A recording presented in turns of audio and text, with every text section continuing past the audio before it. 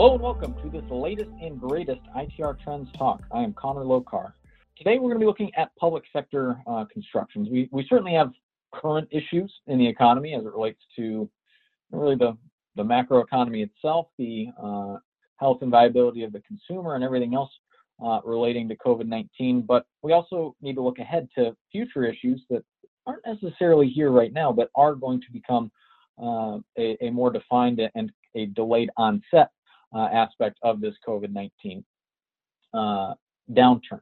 And one market that is very likely to have a difficult time in 2021, while most of the economy in 2021, that's next year, and its participants are going to be bouncing back, is the public sector.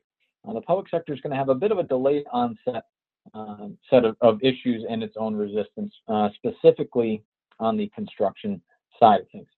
Some public sector, what we generally think of public sector segments like defense, for example, has actually been a welcome market of growth for our clients here in 2020, and one that should hold up in 2021.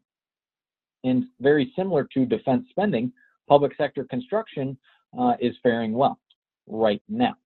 The most recent data available indicates that U.S. public sector construction is actually up 7.4% through the most recent 12 months, and it really weathered the best or fairly well in the instantaneous COVID-19 storm. It seemed to sustain that most intense month of disruption that was April quite well, actually, increasing up about 1.5% even in the month of April relative to April 2019. That's one of very few metrics, trust me, that it was able to eke out a month-over-month gain in the month of April.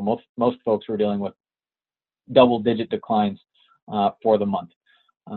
So it's held up well recently. Unfortunately, this is not something that we expect to be sustainable. Now, looking back at 2008, 2009 and the Great Recession precedent, which we happen to think is going to be relevant for public sector construction markets, the recent plus side performance really is not surprising. U.S. total public sector construction actually maintained, believe it or not, month-over-month growth. When we look back to the Great Recession, it maintained that month-over-month growth posture into late 2009. And if you can remember back, late 2009 is actually when the U.S. economy itself was bottoming out. Those were actually the deepest and darkest days of the Great Recession, was right around that time frame. Now, what occurred thereafter is very concerning. U.S. public sector construction went into recession immediately, moving into early 2010, and stayed in recession, annualized year-over-year decline in public sector construction levels all the way into late 2013, limping into recovery through the rest of that year and actually not achieving sustained year-over-year growth, what we call at ITR Phase B, accelerating growth, until 2014.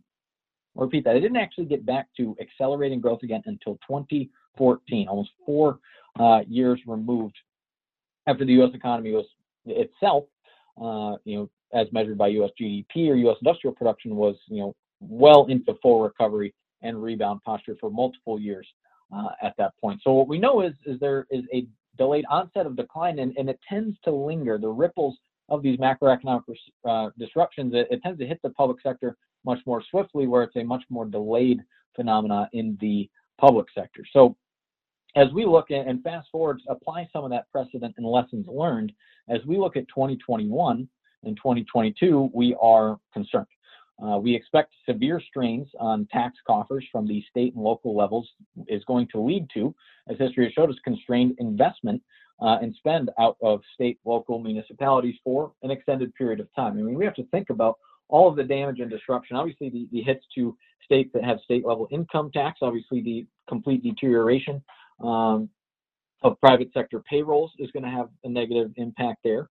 We also know that they're paying out more in unemployment benefits. That's going to be an outbound expenditure at the state level that is exceedingly high, record high, generally across the country. And then, we also just think about the little things. You look at states that derive a big chunk of revenue from, say, tolls or gas taxes when folks haven't been driving. They haven't been going through tolls. They haven't been filling up their cars as much. They're working from home. They're staying from home. We're quarantining. We're all doing the things that we're told to do. And that's going to have some major tax hit implications, which is going to limit the ability of these states to go out and spend money next year, the year after, very likely as well.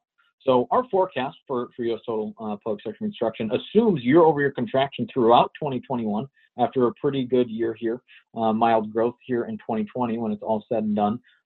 It's going to assume contraction in 2021 and at least the first half of 2022. So if your business is a participant in these markets, do not expect the good times to last. And when the bad times do come, I would expect them to linger on for a little while. Even as much of the macro economy around you, your neighbors, your friends, your family, you're going to be hearing and reading about a robust rebound next year.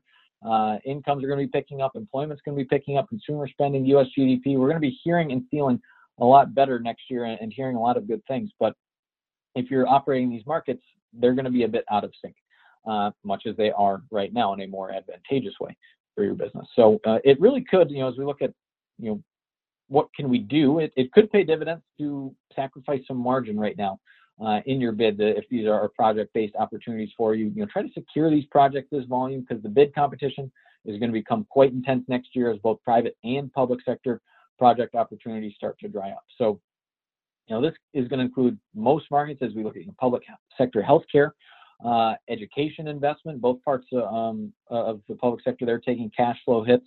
Mostly the former on the healthcare side due to deferred services at the height of the COVID-19 fears for folks going in, and then uncertainty as we look at the latter on the education side, uncertainty regarding future campus investment needs or K through 12, as we see more kids transitioning to remote learning through at least the near term, it would seem, in a lot of cases. So those are a couple major concerns that we have. Now, there's a couple variables and what I'll call upside risks here that we're going to be monitoring, and mostly from a legislative standpoint. We could see, I'm not saying we will, but we could see a major federal bailout, which should help alleviate some of the state level financing issues, or we could also see an infrastructure bill to boost public works investment. Could see one or the other or both. And these concerns could be alleviated, but there's a lot of ifs in there. So we're going to be keeping an eye on those for you here at ITR moving forward. And if those developments change, we're going to let you know. But for now, I would assume in your internal capacity planning, your budgeting, that these difficulties in this sector are going to start to creep in here as we progress into this fall. And I'd expect them to stick around for a while when they get here. So we want to make sure you're prepared for that and have that factored in for your planning. So thank you for joining me here. And this is Connor Lokar signing off. I'll see you on the next one.